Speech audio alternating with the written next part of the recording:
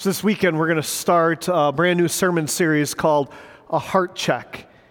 And we're going to look at throughout this series the heart of King David. I don't know how many of you know what this is. Any of you know what this is an image of? Any of you? A few of you know what this is an image of? This is the image of your heart. Or not your heart, but a heart. This is an echocardiogram, right? And so it's looking at the chambers of the heart. If you can see the blue and the red in some of those images. As I was reading up on it, and someone told me this last night, the blue is the non-oxygenated blood, and the red is the oxygenated blood. And when you have an echocardiogram done, what you're doing is you're getting something done that monitors and reveals your heart so that you can see the size of it, the strength of it. You can see if there's any defects in your heart, if there are blood clots, how the blood is flowing, and what the rhythm of the heart is like. In fact, sometimes this is done alongside of or with something that's called a stress test, where they put monitors on you, and then you have you on a treadmill, and you're running or walking or jogging, and they're trying to see what's going on with your heart under stress. They're trying to see, is the rhythm of your heart strong, even when there's stress put upon your heart? That's what we're going to talk about throughout this series. The strength of our heart. Because if our heart's not strong, we can have strokes or heart attacks, heart failure, irregular heartbeats, which is why there are actually some people who have to wear something like this. Anyone know what that is? It's a pacemaker, right? And so there are individuals who, because of irregular heartbeats, they have to have surgery done where they make a cut, usually by the shoulder, and they put the device in, and they take one of those electrical lines and they run it down through one of the veins in your body into your heart or near your heart, and then they have some electrical devices near that monitor your heart, and it can send messages back to the doctors of what's going on in your heart to detect the irregular heartbeats. Because if your heartbeat is irregular, it affects the rest of your life, because your heart affects your life. And that's what we're going to look at over this series is the strength of our heart. And how you and I, we need to have a healthy heart. Not just physically, but spiritually, we need to have a healthy heart. God, throughout His Scriptures, is concerned with the state of His people's heart, because when it uses the heart, when Scripture uses the heart, what it's talking about is the seat of emotion, the seat of motive, the seat of life, our attitudes, which lead to actions and morality. And He's looking at our heart.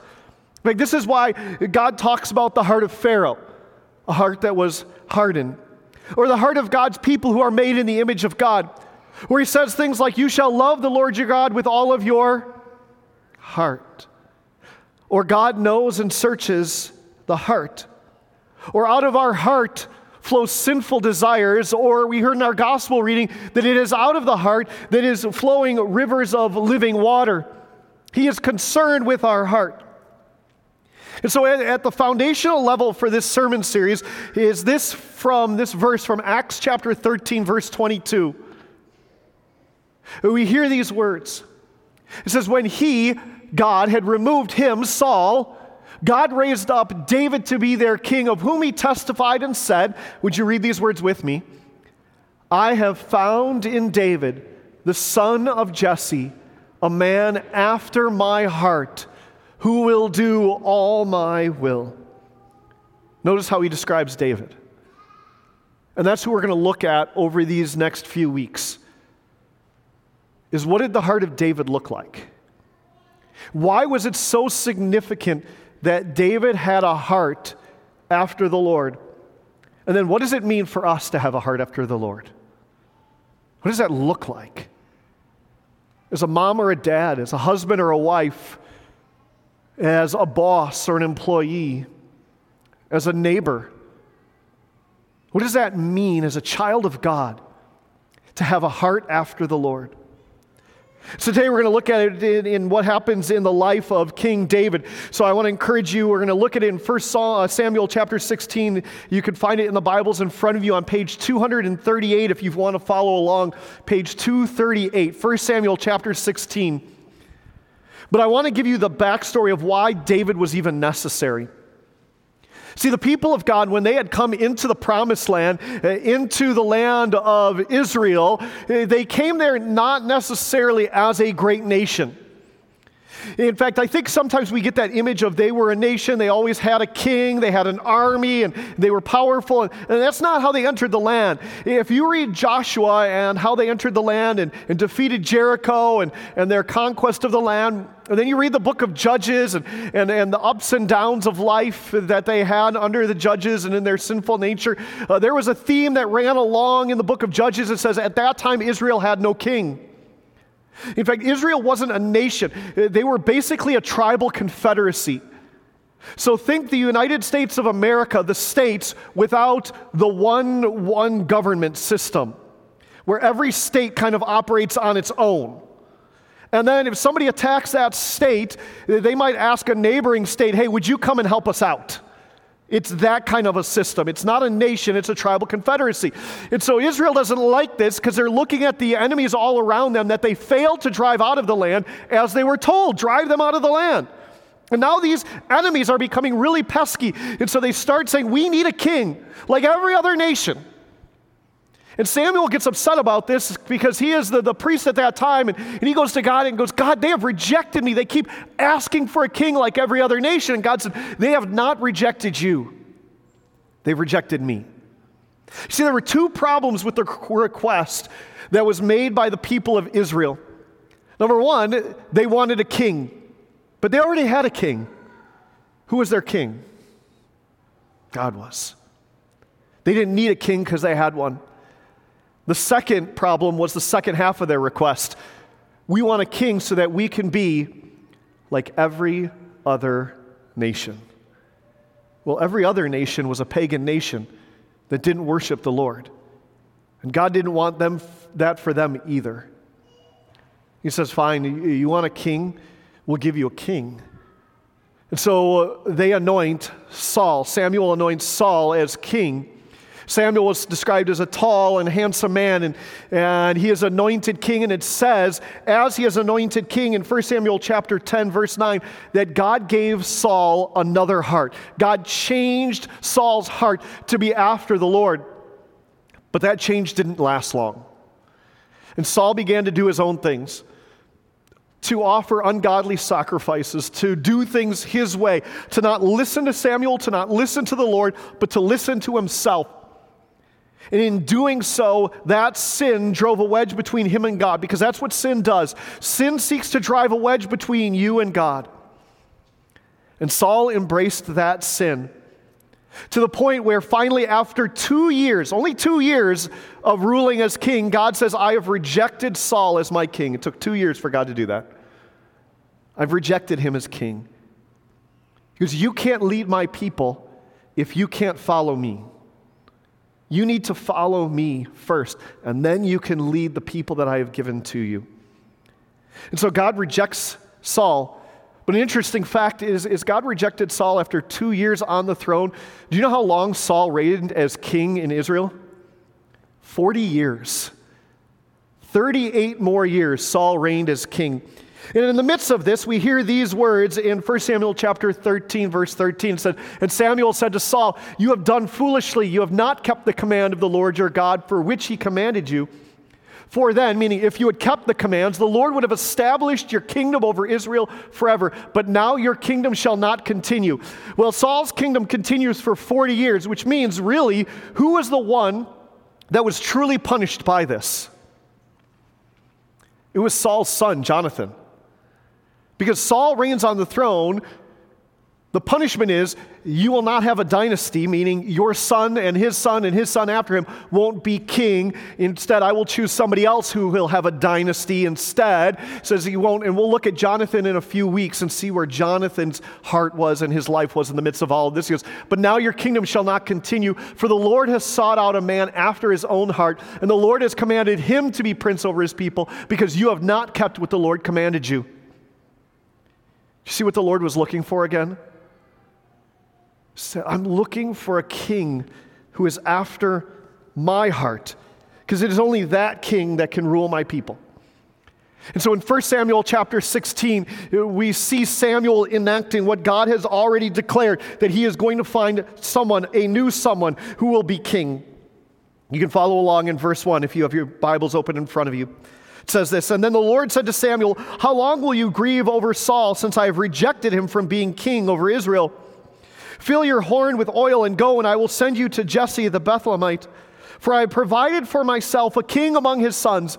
And from this time forward, Saul decreases so that David can increase." In fact, as we look at the rest of 1 Samuel, because the rest of 1 Samuel is how Saul reigns as king, you will see Saul decreasing so that David might increase. And every single narrative is basically a descriptive narrative of the heart of Saul versus the heart of David. It says, "And Samuel said, 'Well, how can I go? If Saul hears it, he will kill me.'" If you read the life of Saul, the way that Saul ruled with two characteristics, fear and paranoia. And that is never a good way to lead, through fear and paranoia. But that's Saul's heart. And so Samuel goes, well, if Saul finds out that I've gone somewhere that I don't normally go, his fear and paranoia is going to drive him to kill me. So this isn't going to work out well. And so the Lord says, well, take a heifer with you and say, I come to sacrifice to the Lord. Now, this is not God telling Samuel deceive Saul. It's not what he's saying. He's saying, I actually want you to go and sacrifice, but along with sacrificing, here's what else I want you to do. And he says, invite Jesse to the sacrifice, and I will show you what you shall do. And you shall anoint for me him who I declare to you. And Samuel did what the Lord commanded, and he came to Bethlehem. And the elders of the city came to meet Samuel, trembling, and said, do you come peaceably? The reason they asked this question is because at this time, if a priest, or Samuel kind of functioned as a priest, a prophet, some even say the last judge of Israel, a holdover from the book of Judges, they usually came in one of two ways, either with judgment and cursing, or they came with blessing and peace. And so the people are like, which way did you come? Did we do something wrong? Did we mess up? Is God angry with us? Or did you come peaceably to bless us? And Samuel goes, I came peaceably. I have come to sacrifice to the Lord. So consecrate yourselves and come with me to the sacrifice. And he consecrated Jesse and his sons and invited them to the sacrifice. When they came, Samuel looked on Eliab and thought, surely the Lord's anointed is before him. And Samuel sees the oldest son, probably tall in stature and strong, and goes, this has to be the one. It must be him. But the Lord said to Samuel, and this is really important, do not look on his appearance or the height of his stature, because I have rejected him. For the Lord sees not as man sees. Man looks on the outward appearance, but the Lord looks on the heart. Then Jesse called Abinadab and made him pass before Samuel, and he said, neither has the Lord chosen this one. And then Jesse made Shammah pass by, and he said, neither has the Lord chosen this one. And Jesse made 7 of his sons pass before the Lord. And Samuel said to Jesse, the Lord has not chosen any of these. See, Samuel and Jesse were looking on the outward appearance, thinking, this has to be the one. They're tall, they're strong, they're capable, they're experienced. It must be them. But God says, that's not what I look at. Because all too often for us, appearances, and not just physically on the outside, but a display of our life, the outward appearance of our life, appearances can be very deceptive. Did you remember from Snow White, the mirror on the wall, and the queen would look into the mirror and go, mirror, mirror on the wall, who's the fairest in this land of all? Remember that? Because what was she wanting? She wanted to be the fairest because by being the fairest, she deserved to rule. And all too often, that's what we look for. We look for the fairest, the brightest, the strongest, the best, the most charismatic. Those that display the best characteristics that we think are important to be successful. And God says, you know what? I see right through that. Because it's not your outward exterior is what he says. It's not your appearance on the outside that I look at, but it's what's on the inside. Saul himself tried to put on a good face, but he didn't put on a new heart. And because he didn't put on a new heart, it didn't matter what kind of face he had, because it mattered what was on his heart. In fact, the exact translation of this in the Hebrew might say, it says, "For the Lord sees not as man sees. Man looks on the eye, but the Lord looks on the heart." The word in Hebrew is eye. He says he sees what the eye can see. He sees the eye, the outward, but he doesn't see the heart. See, you and I, we are too oftenly impressed by things that don't impress God. You ever think about that? That all too often you and I, we are impressed by things that don't impress God. In fact, I hate to tell you this, no matter how accomplished you ever become in your life, you will never impress God. Because it's God that impresses us. And it's God who impresses upon us. He impresses His word on us, His Spirit on us, His law on us, His grace on us, His love on us, His forgiveness on us. You see, we oftentimes think if I can change my outward appearance, then people will believe that that's what's on the inside. But God says, I am not fooled by the outward appearance. I already know what's on the inside. Oftentimes in this world, we cheer charisma, but God says, I care less about charisma and more about character. Because your charisma, your gifts, your abilities will only get you so far, but it is your character that holds you there. Because people see right through it, eventually, in the long run. And God says, I'm not looking at the outward appearance. I don't care about that. I want to see the heart. And so he continues in verse 11, he says, Samuel says to Jesse, "Are these all your sons?" And Jesse says, "Well, there remains yet the youngest." That word can also mean the most insignificant. "But behold, he's just keeping sheep." And Samuel said to Jesse, "Well, send and get him, for we will not sit down until he comes here." Do you notice David isn't even included? Like Jesse completely forgets about David. Do you notice so far, and the only reason we can call him David is because we know who this is?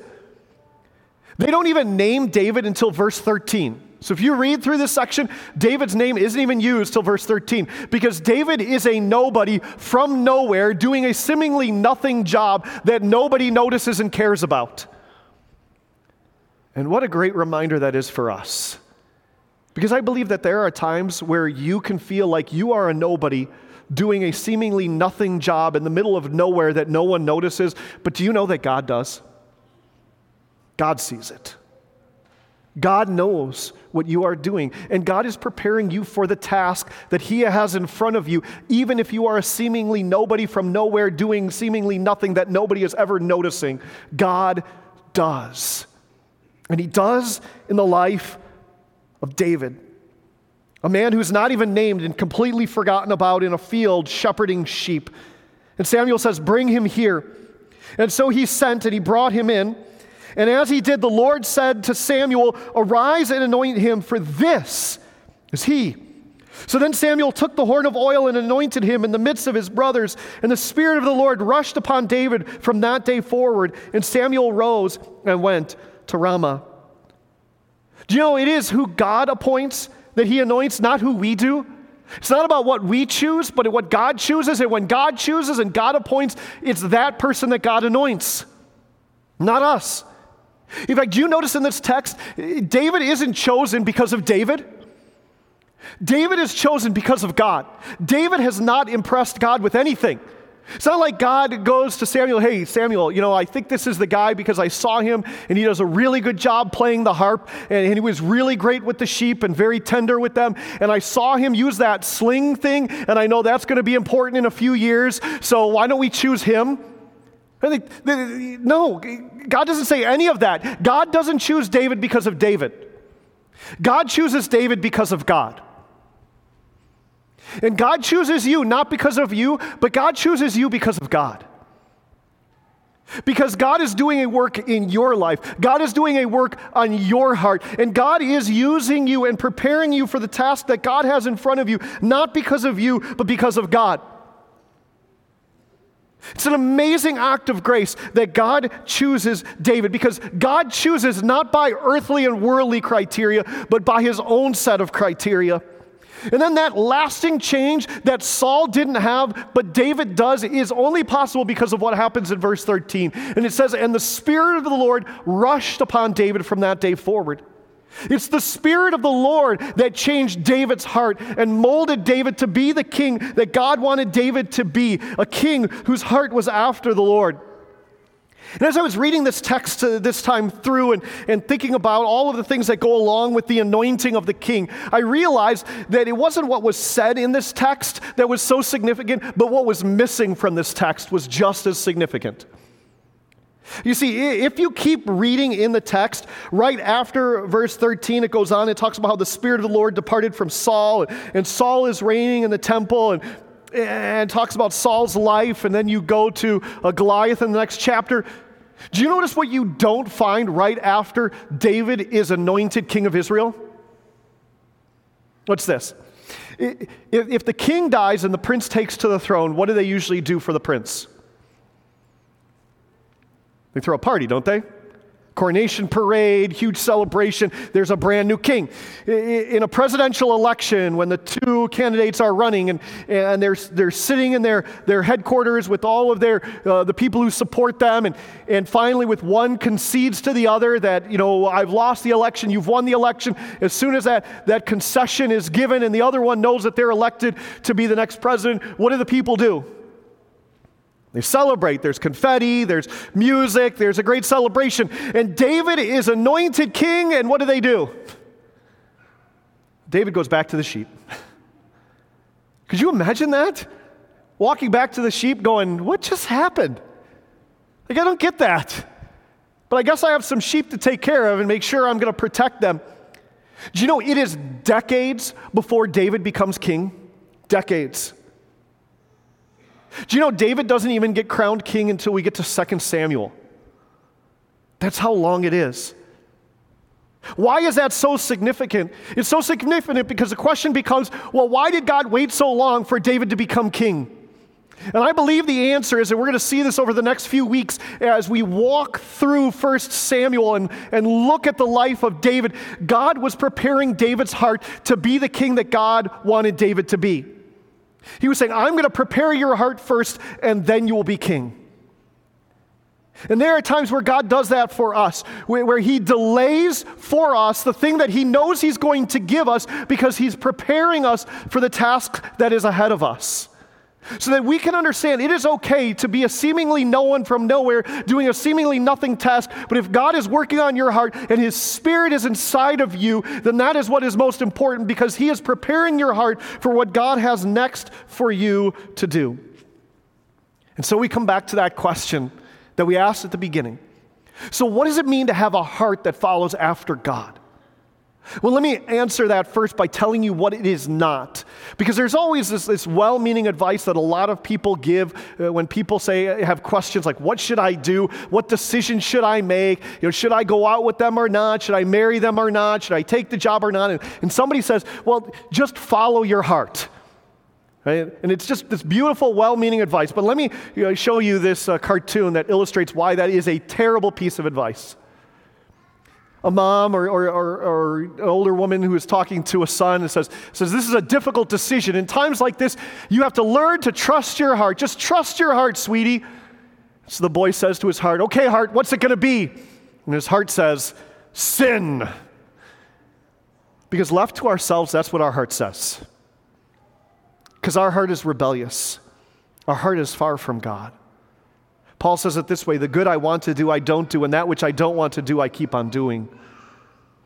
Our heart follows after our own desires and our own wants and our own needs and the things that we want for ourselves. That is not what it means to have a heart after God. It means to follow your heart. To have a heart after God means that we have to have a heart that is aligned with God, conformed to Him, faithful to Him, to, as it said in Acts chapter 13, verse 22, to have a heart that does all the will of the Lord for our lives. And that's what David does at this point forward. Not perfectly. We're going to see in some of the episodes of David's life, David's heart is not perfect. That's not the characteristic of having a heart after God, is to have a perfect heart. But it's a heart that seeks God's will and then obeys it. To have a healthy heart means to have a heart whose rhythm is aligned with God's, which means that you and I need to do regular heart checkups and to have, so to say, a spiritual pacemaker that regulates the rhythm of our heart. Because all too often, living in this world, in this broken world, which gives us so many different messages, and then having our own sinful desires and our own sinful flesh, our heart too easily gets out of rhythm with God's heart. And we need to have a spiritual pacemaker, the Spirit that dwells in our heart to bring us into rhythm with God's heart. Because when we are in rhythm with God's heart, then we understand His heart. Because what is God's heart? Well, God's heart is a heart that said, I'm going to take my one and only Son, and I'm going to send Him into the flesh. And the heart of Jesus was a heart that walked among us, that had compassion upon us, that healed, that forgave, that loved, that cared for. It was a heart that was willing to endure betrayal and denial. It was a heart that was willing to go through suffering, a heart that was willing to go to the cross. It was a heart that was willing to stop in death so that ours might be made new once again. That's the heart of God. And to have a heart that follows after God means to have a heart whose rhythm is in rhythm with God's heart. I love this statue. I know how many of you have seen this statue. Any of you ever seen this statue before? Yeah. This is a statue of King David, sculpted by Michelangelo. If you have seen this statue before, you know why I'm only showing you the headshot. I cannot show you the rest of the statue here in church. Okay, so he sculpted it. There's a wonderful history of this statue. It was finished in 1504 by Michelangelo, but there were many sculptors who worked on this, and it was commissioned and recommissioned and changed over time. But after he finished this sculpture, Michelangelo was quoted as saying this. He said, "The sculpture is already complete within the marble block before I start my work. It is already there. I just have to chisel away the superfluous material. I just have to chisel away what's extra. It's already there. It's in the marble. You can't see it. I can see it. It's already there. I just have to chisel away everything that's extra." Do you know what? That's what God says about our heart. I've created your heart. I've created you in the image of God. And your heart collects all this junk from the world. And it takes on all of this superfluous material. And I need to chisel it away. I need you to know it is more important to be chosen by God than cheered by man. I need you to know it is more important to be marked by God than marketable to people around us. I need you to know it is more important to be faithful to God than faithful to yourself, to be spirit-filled than self-fulfilled, to be filled with character than charisma, because that is the man of God and the woman of God that God is looking for. One who is marked by God with a heart that is after Him, a heart that is in rhythm with God's heart. And that is the people of God that He is looking for. And as we look at different episodes of David's life that talk about this, or if you come on Monday night and you look at other kings in our Bible studies starting this Monday from 6 till 7 o'clock, you look at other kings who were defined as kings who were after David. And David, who was after God's heart, his rhythm was in line with God's heart. You will come there and say, what does that mean for us to have a heart that has everything else chiseled away and is in rhythm with God's heart? Because what we come to find out is that Israel's future and David's future is a reflection of their heart. And so it is for you and for me, and so it is for Grace. Our future, your future, will oftentimes be a reflection of your heart, whether it's in rhythm with the things of this world or if it's in rhythm with the one who created it, God. In Jesus' name, amen. Let's pray. Heavenly Father, we confess that all too often it is easy to have our heart in rhythm with the things of this world. But that's not the heart that you want for us. You want us to have a heart that is after you, a heart of integrity, a heart of character, a heart that is chosen and chiseled so that our heart might be in rhythm with your heart. And we know left to ourselves, Lord, that will never happen because our hearts are filled with sin, stained with sin, enslaved by sin. And if we were free to make our own choices, we would always choose sin. And so you give us your Spirit. In the waters of baptism, through the power of your word, your Spirit fills our heart.